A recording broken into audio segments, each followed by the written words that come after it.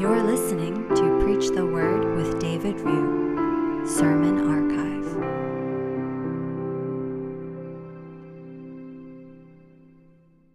Well, please join me in the word of prayer.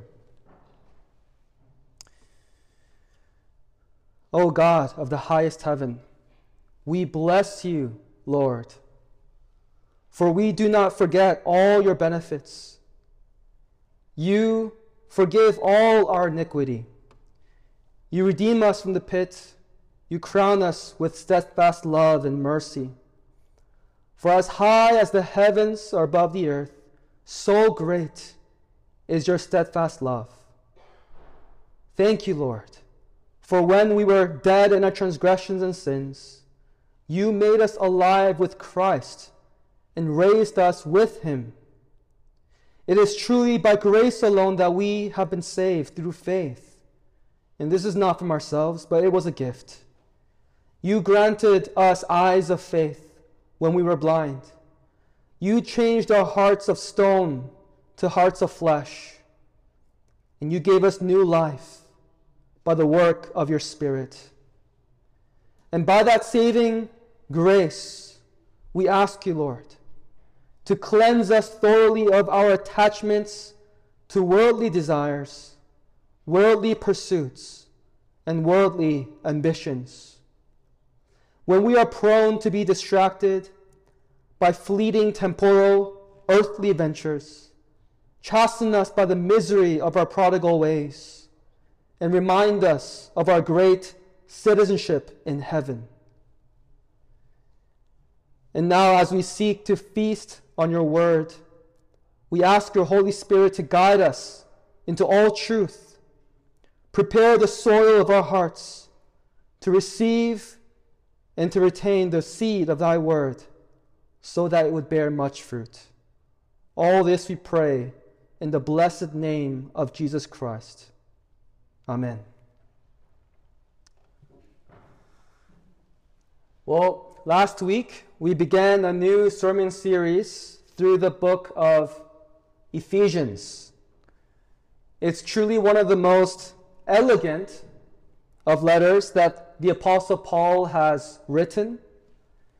It's a short little letter with only 6 chapters, but it's packed with timeless truths about God's eternal plan of salvation and the purpose and nature and design for his church. You know, Paul writes each sentence and each word with such care and intent that we have to pace ourselves and chew on each phrase and each thought. And so today I'll be focusing and preaching on just one verse, Ephesians chapter 1, verse 3. But I'm going to read from verse 3 all the way to verse 14, because in the original Greek text, verse 3 to 14 is one sentence. It is one long sentence. It's actually the longest sentence in the Bible.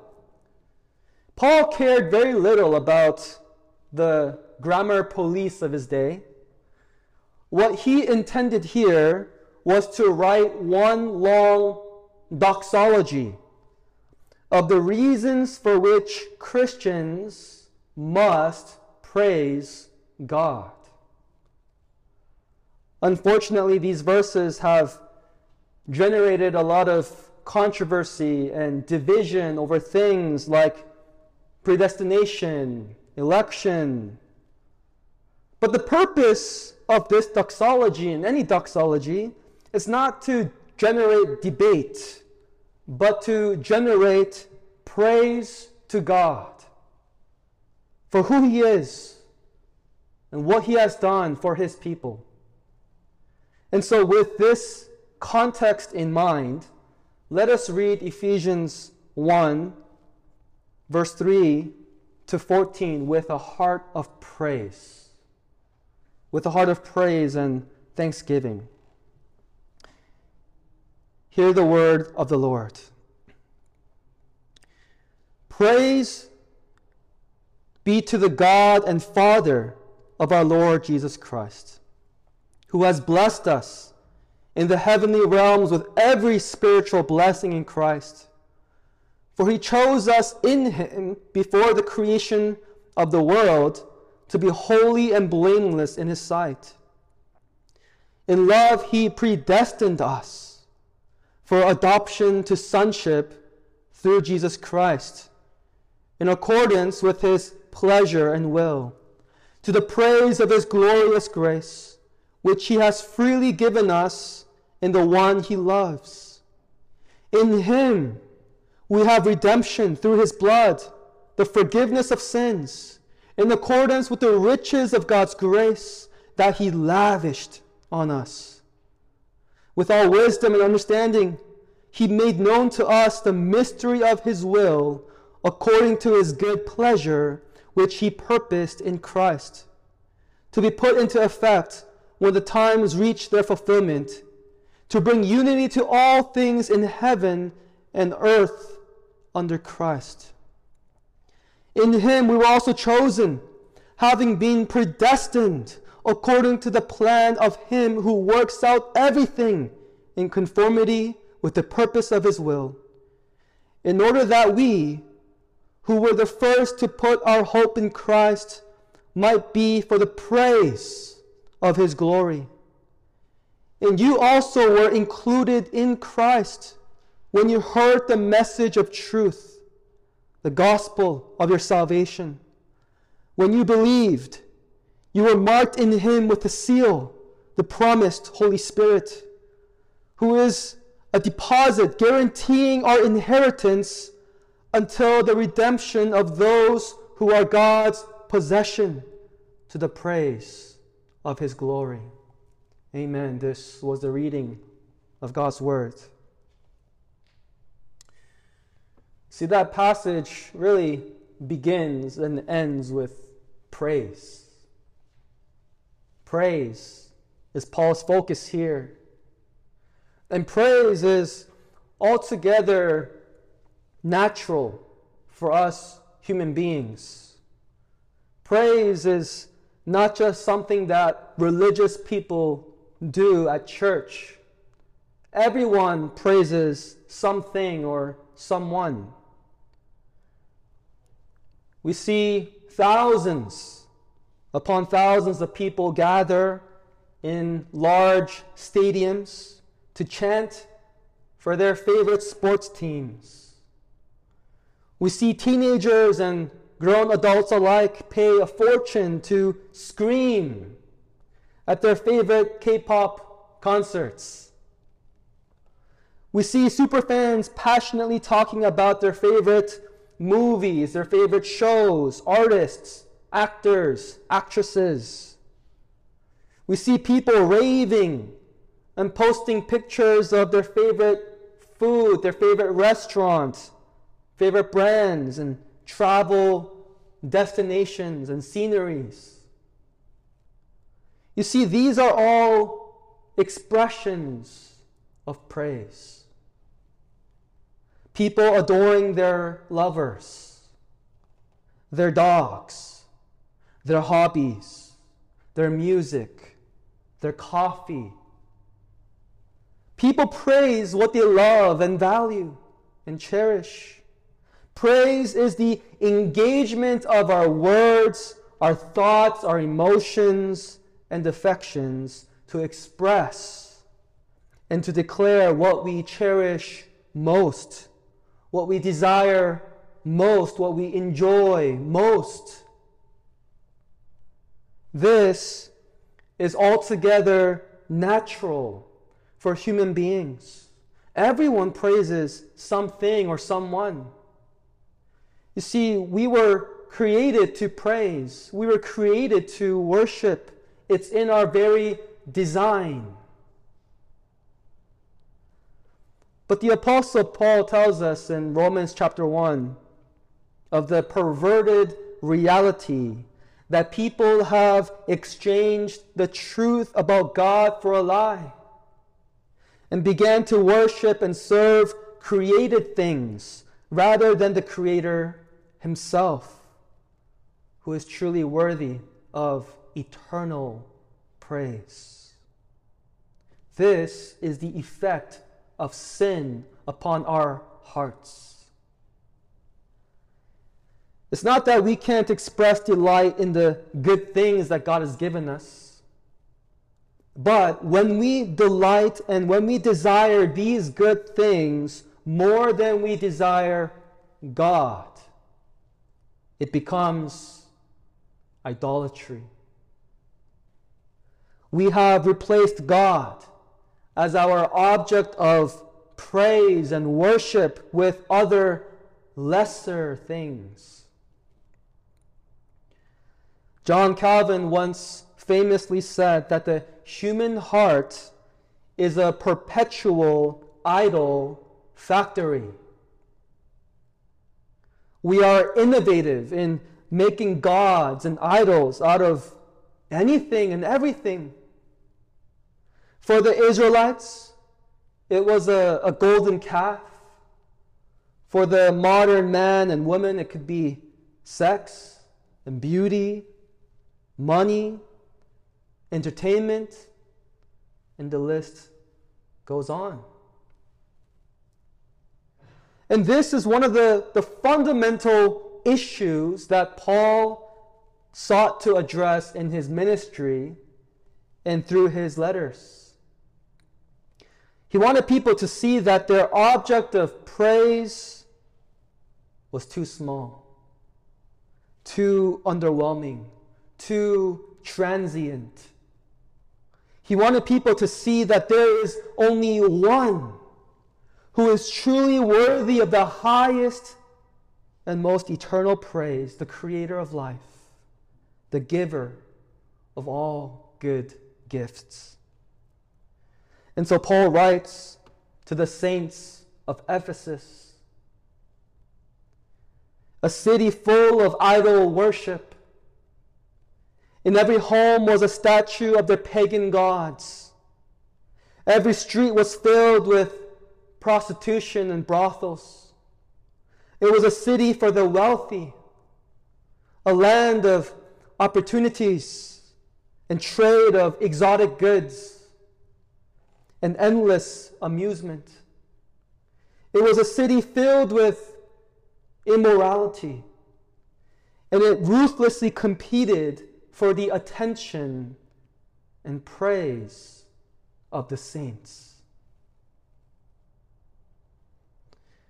And Paul's first concern in his letter to the Ephesians is to remind them of the one who is truly worthy of their praise.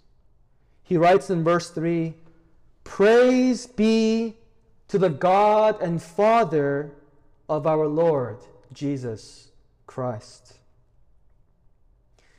If you use another English translation like the ESV, you will find a more literal translation that reads, "Blessed be the God and Father of our Lord Jesus Christ." The Greek word eulogetos can be translated as praise be or blessed be. It is actually an adjective that describes something about God. It describes God's praiseworthiness or blessedness. In effect, Paul is saying that God is worthy of praise, truly blessed. To praise God or to bless God can mean the same thing. In the song 10,000 Reasons, the chorus goes like this: "Bless the Lord, O my soul. Worship His holy name. Sing like never before, O my soul. I'll worship your holy name." You see here the idea of blessing God and praising God is the same thing. It means to speak a good word about God. Eulogetos shares the same root as the English word eulogy. You know eulogies? Eulogy is what you hear during funerals, right? It's a tribute of speaking a good word or speaking well of the person who we are remembering, the person who has passed away. Speaking a good word about God. But here's something really important that you need to know. The idea of God blessing us and us blessing God are entirely different. When we are blessing God, we are speaking a good word about Him in the sense that we are giving thanks to Him, exalting Him, praising Him. On the other hand, when God blesses us and He speaks a good word to us, He creates life by the power of His word.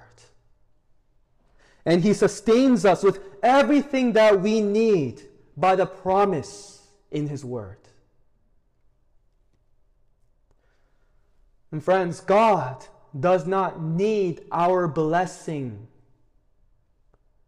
But the opposite is certainly true, isn't it? We desperately need and depend on His blessings to us. As a matter of fact, our blessing of God is always a response to His blessing to us first. We praise God and bless God because God has blessed us first. This order is important. And it was important to Paul. And so he writes, "Praise be to the God and Father of our Lord Jesus Christ, who blessed us, who has blessed us in the heavenly realms with every spiritual blessing in Christ." You see? Our blessing, our praises to God is a response, an echo of gratitude back to God for His blessings and goodness to us. God, who is already infinitely blessed, imparts blessing to us by grace. And so with hearts of full gratitude and delight, we lift Him up, we exalt Him, and we worship Him. Now, there are three leading questions that I want to address about this verse. First, who are the recipients of this blessing? 2, what is the nature of this blessing? And then 3, how can we receive this blessing? First question, who are the recipients of this blessing? On social media, when you scroll through whatever media content, there is this really trendy hashtag going around. You see women, they pose in their bikini on an exotic beach, and it's hashtag blessed. And then there's men who show off their six-pack abs and biceps after a workout in the gym, and it's hashtag blessed. Influencers put on their bling and their Gucci, their Louis Vuitton, and it's hashtag blessed. It seems more and more people feel blessed when they feel good, when they look good, when they have good things. They feel blessed when they get a new toy, a new car, a new house. They feel blessed when they find a new spouse, a new job, a new fad. But since when did blessing become a feeling? Since when did blessing become vanity? And since when did blessing become about the self and self-praise? You see, the world loves its vanity circus, praising themselves for their achievements, their appearance, their possessions. But they deceive themselves, and they are ensnared by the devil. If there is no real concern for God, no fear of God, no praise to God. You see, God bestows universal and undeserved blessings to all people in the world. We call this, in theology, common grace. Theologian John Murray defined common grace as every favor of whatever kind or degree falling short of salvation, which this undeserving and sin-cursed world enjoys at the hand of God.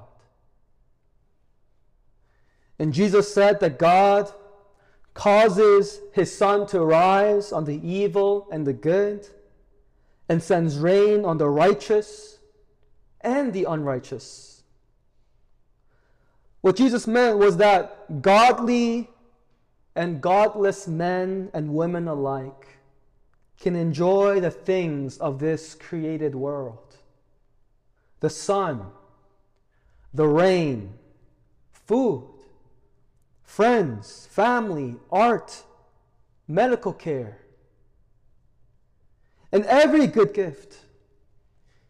Because ultimately every good gift is from above, coming down from the heavenly Father. You see, all people enjoy the blessings of common grace. But it is only Christians who enjoy the superior blessings of special grace. Special grace. Paul writes, "Praise be to God and Father of our Lord Jesus Christ, who has blessed us." Who is the us? The us refers to the saints, to the faithful, found in verse 1. Paul addresses this letter to Christians who have been redeemed, who have been made holy by Christ. Brothers and sisters in Christ, you have been truly blessed, far beyond what this world could ever give you. Do not be envious of the world and its glamour.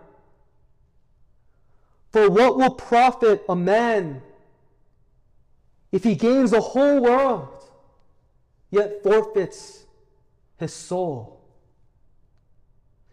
Do not love the world and the things of this world. For the lust of the flesh, the lust of the eyes, and the pride of life comes not from God.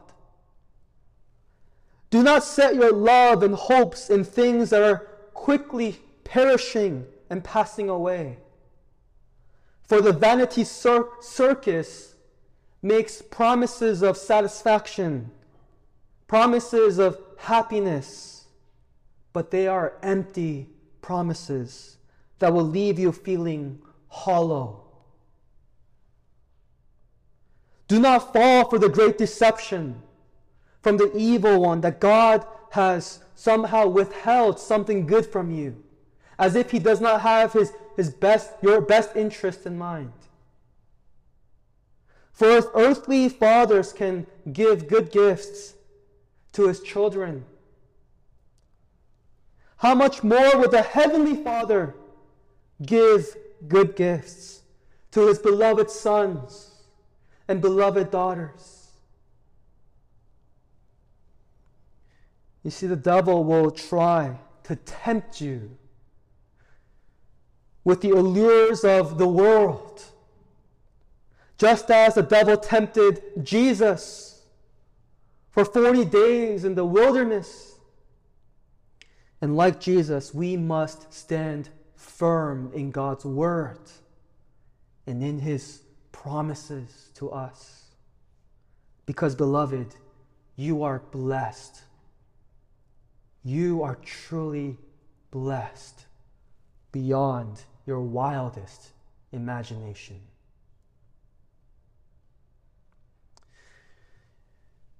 And so the next question is, then what is the nature of this blessing that Paul describes?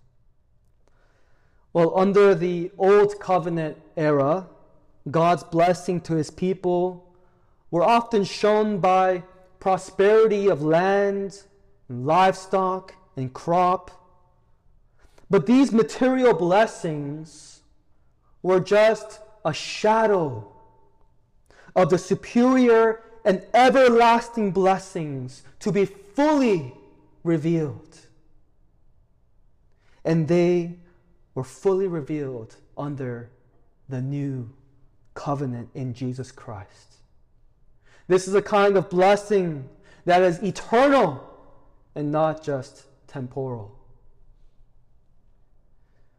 In the second half of verse 3, Paul tells us that God has blessed us in the heavenly realms with every spiritual blessing. What are these heavenly and spiritual blessings? Well, from the context of verse 3 to 14, Paul has, at least in mind, the special grace of God's love in choosing an election of his people, predestination unto adoption into his family, full redemption and forgiveness of sins through Christ, lavishing of grace, and the indwelling of the Holy Spirit. And of course, this is not an exhaustive list. The blessing includes all conceivable gifts of salvation. I love how John Piper put it. God has blessed us in Christ with every spiritual blessing, that is, every blessing that heaven can conceive for the eternal happiness of God's people. End quote. Dear brothers and sisters in Christ, we are destined for every good and conceivable blessing that heaven can offer us. This is our destiny. But I know that sometimes when we think about heaven, we can be tempted to reduce it to some intangible and immaterial reality of bliss in a far and distant future. But when Paul speaks of heaven, he also has in mind a very tangible and very physical reality of the new heaven and the new earth. New resurrected and imperishable bodies and endless pleasures to be enjoyed. And we can presently and daily experience a foretaste of this future reality as we are indwelt and led by the Holy Spirit each day. We experience the fruit of love, joy, and peace.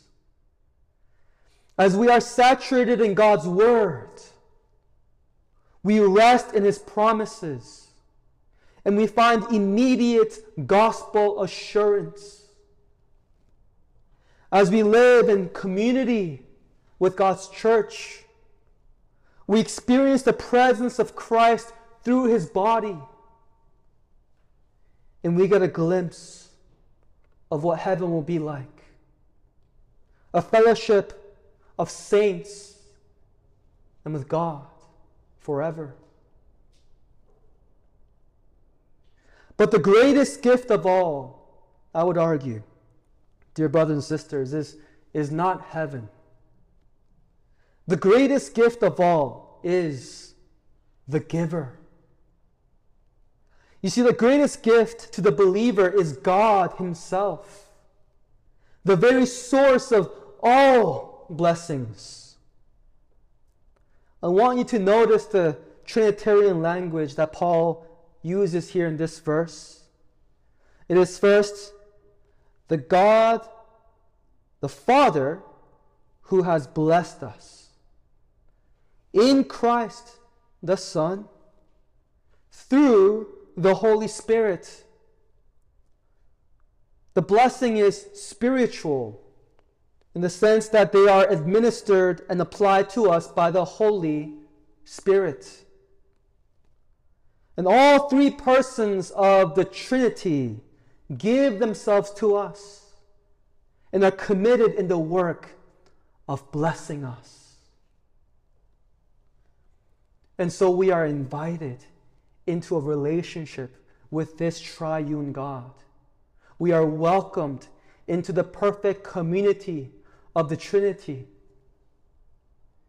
And this is why we must praise our triune God, from whom all blessings flow. The final question then is, how can we receive this blessing?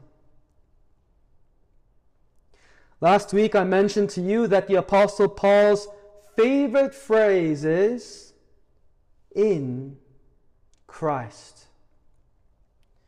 He uses it, or its equivalent, 36 times in Ephesians, and a total of 164 times throughout all his letters in the New Testament. In fact, this is very interesting if you think about it, Paul never even uses the word Christian anywhere. Because for Paul, being in Christ is really the essence of what it means to be a Christian. Being in Christ is Paul's description of a Christian. Paul uses it here in verse 3. Every spiritual blessing in Christ. What he means is that only by being united to Christ, only by being joined to Christ, being one with Christ, can a person receive all blessing. And vice versa, apart from Christ, there is no blessing.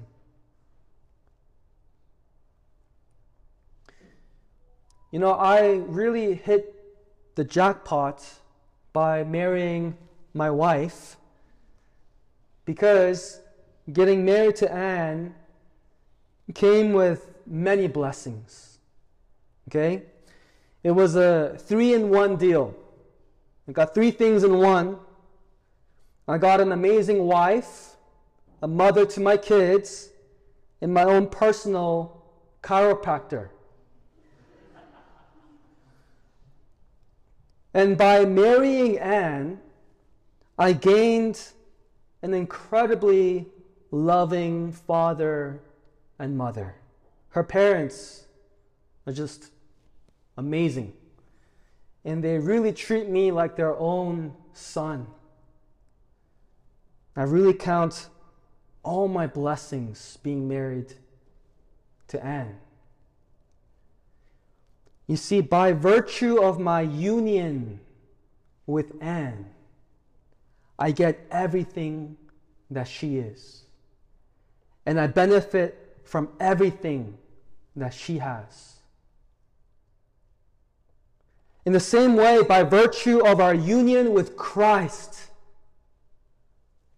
His resources becomes our resources. His inheritance becomes our inheritance. His righteousness becomes our righteousness. And His Father becomes our Father. Isn't it true that Christ is the Lord of heaven? Isn't it true that He is the ruler of all the galaxies and stars? Then what does this mean for you if you are in Christ? It means that all that is Christ's in heaven and all creation is yours. All of creation, all of heaven is yours because Christ is yours. And you are Christ's. This is what it means to be in a union with Christ. Friends, every heavenly and spiritual blessings can be yours today, right now, if you would unite yourself to Jesus Christ by faith. He is offered to you in the gospel. This is the good news. Turn away from your sin and self-righteousness. Renounce your life of vanity and emptiness, and cleave to Christ, who was crucified so that you might be forgiven, restored, and adopted. Cling to the Savior by faith and receive all His benefits. Do not look for God's blessing anywhere else. There is no other fount of blessing. Only Christ. Only in Christ. And so, beloved church, be encouraged by this. That we are on our way to glory. Our destination is set for heaven. And on our journey there, let us sing and bless the Lord with each new day. Let us give never-ending praise to God, from whom all blessings flow. Let us pray. Father, we give you thanks, and we praise you, we bless you, God, for you have given us every and all heavenly and spiritual blessings in Jesus Christ. I don't know why we deserve this. We don't. It is completely undeserved. Simply by the grace of God. From the overflow of your love you've given to your children. We thank you. We pray that, God, you keep our hearts from comparing ourselves with the world. Because the world does not have what we have. The world does not know blessing like we know blessing. A true and everlasting blessing to be found in Christ. To be enjoyed forever, for all eternity in heaven. I pray that, God, that we might grow to anticipate this fullness of blessing in heaven. And let us praise you for all that you've done for us, all that you promised for us. We praise you, God, from whom all blessings flow. We thank you. Pray all this in Jesus' name. Amen.